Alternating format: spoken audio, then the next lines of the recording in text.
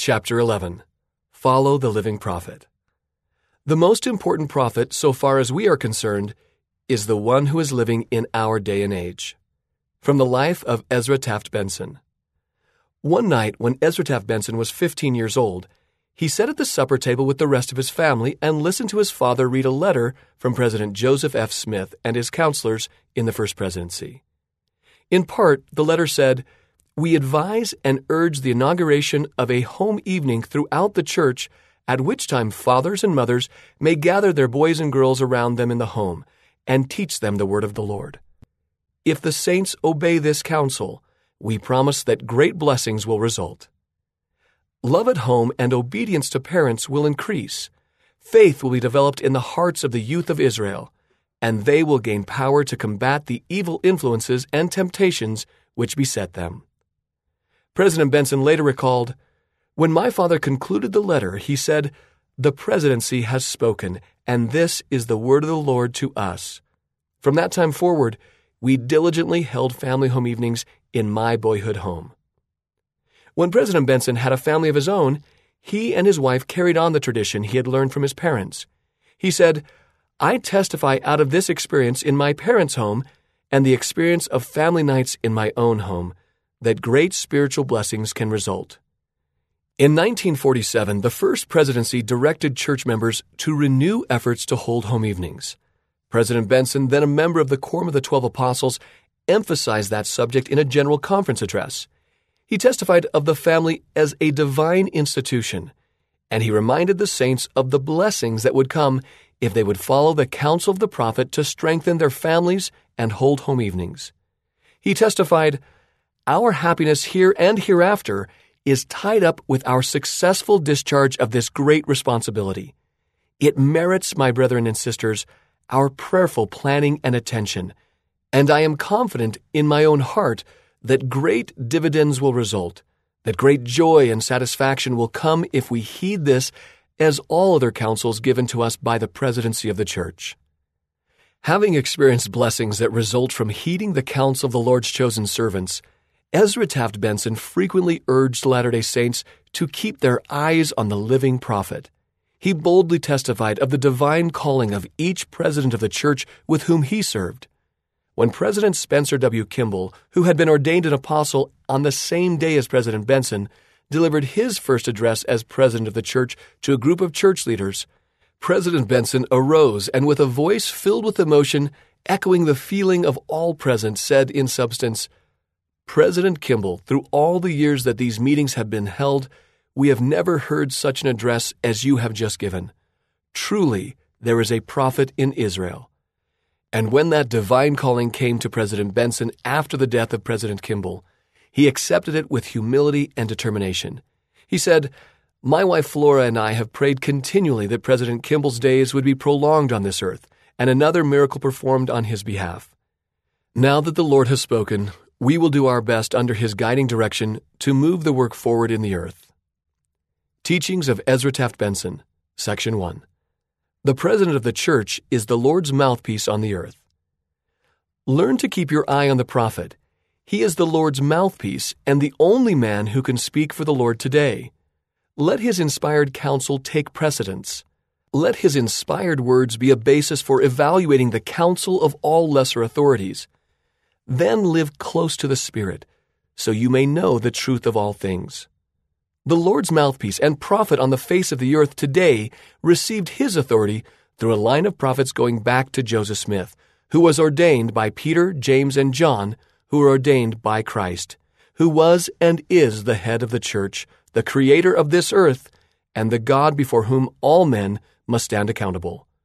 This church is not being directed by the wisdom of men. I know that. The power and influence of Almighty God are directing his church. Section 2. The most important prophet for us is the living prophet. God knows all things, the end from the beginning, and no man becomes president of the Church of Jesus Christ by accident, or remains there by chance, or is called home by happenstance. The most important prophet, so far as we are concerned, is the one who is living in our day and age. This is the prophet who has today's instructions from God to us. God's revelation to Adam did not instruct Noah how to build the ark. Every generation has need of the ancient Scripture, plus the current Scripture from the living prophet. Therefore, the most crucial reading and pondering that you should do is of the latest inspired works from the Lord's mouthpiece. This is why it is essential that you have access to and carefully read His words. Yes, we thank Thee, O God, for a prophet to guide us in these latter days. See Hymns, number 19. Beware of those who would set up the dead prophets against the living prophets, for the living prophets always take precedence. Each president has been uniquely selected for the time and situation which the world and church needed. All were men of the hour, as we have witnessed in President Spencer W. Kimball. Contemplate the miracle of that foreordination and preparation. Though called and given keys many years prior to the time that the mantle fell upon him, the president was always the right man in the right place for the times. This miracle alone is one of the marks of the divinity of the church. Let me ask, do we need a true prophet of the Lord on the earth today? Did the people in Noah's day need a prophet to warn them spiritually and temporally? Had a man refused to follow Noah, would he have been saved from the flood? Yet the Bible tells us that in the last days in which we live, the wickedness of the people will become comparable to the wickedness of the people in Noah's day, when God cleansed the earth by flood. See Matthew chapter 24, verses 37 through 39. Do you think we need a prophet today to warn us and prepare us for the cleansing that God promised will come, this time by fire? If we want to know how well we stand with the Lord, then let us ask ourselves how well we stand with His mortal captain. How close do our lives harmonize with the Lord's anointed, the living prophet, President of the Church, and with the quorum of the First Presidency? Section 3. The living prophet tells us what we need to know, not necessarily what we want to hear. A revealing characteristic of a true prophet is that he declares a message from God. He makes no apology for the message, nor does he fear for any social repercussions which may lead to derision and persecution. Sometimes there are those who feel their earthly knowledge on a certain subject is superior to the heavenly knowledge which God gives to His prophets on the same subject. They feel the prophet must have the same earthly credentials or training which they have had before they will accept anything the prophet has to say that might contradict their earthly schooling. How much earthly schooling did Joseph Smith have? Yet he gave revelations on all kinds of subjects. We encourage earthly knowledge in many areas. But remember, if there is ever a conflict between earthly knowledge and the words of the prophet, you stand with the prophet and you'll be blessed, and time will show you have done the right thing. The prophet does not have to say, "Thus saith the Lord," to give us Scripture. Sometimes there are those who argue about words. They might say the prophet gave us counsel, but that we are not obliged to follow it unless he says it is a commandment. But the Lord says of the prophet, "Thou shalt give heed unto all his words and commandments which he shall give unto you." Doctrine and Covenants, section 21, verse 4. The prophet tells us what we need to know, not always what we want to know. "Thou hast declared unto us hard things, more than we are able to bear," complained Nephi's brethren. But Nephi answered by saying, "The guilty taketh the truth to be hard, for it cutteth them to the very center." 1 Nephi chapter 16, verses 1 and 2. Said President Harold B. Lee, "You may not like what comes from the authority of the church. It may conflict with your political views. It may contradict your social views. It may interfere with some of your social life. Your safety and ours depends upon whether or not we follow. Let's keep our eye on the President of the Church." Conference Report, October 1970, pages 152 and 153. But it is the living prophet who really upsets the world.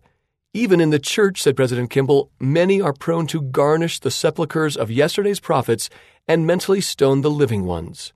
Instructor, Volume 95, page 257. Why? Because the living prophet gets at what we need to know now, and the world prefers that prophets either be dead or worry about their own affairs. How we respond to the words of a living prophet when he tells us what we need to know but would rather not hear is a test of our faithfulness. The learned may feel the prophet is only inspired when he agrees with them. Otherwise, the prophet is just giving his opinion, speaking as a man. The rich may feel they have no need to take counsel of a lowly prophet. The prophet will not necessarily be popular with the world or the worldly. As a prophet reveals the truth, it divides the people. The honest in heart heed his words, but the unrighteous either ignore the prophet or fight him. When the prophet points out the sins of the worldly either want to close the mouth of the prophet or else act as if the prophet didn't exist, rather than repent of their sins.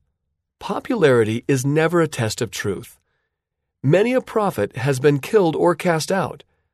As we come closer to the Lord's second coming, you can expect that as the people of the world become more wicked, the prophet will be less popular with them. Section 4. We will be blessed as we follow the living prophet. To help you pass the crucial tests which lie ahead, I'm going to give you a grand key, which, if you will honor, will crown you with God's glory and bring you out victorious in spite of Satan's fury. As a church, we sing the hymn, "We Thank Thee, O God, for a Prophet." Hymns, number 19. Here then is the grand key. Follow the prophet. The prophet is the only man who speaks for the Lord in everything.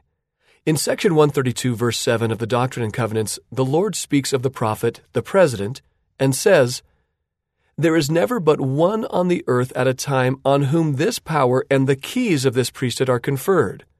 Then in section 21, verses 4 through 6, the Lord states, "Wherefore, meaning the church, thou shalt give heed unto all his words and commandments, which he shall give unto you as he receiveth them, walking in all holiness before me.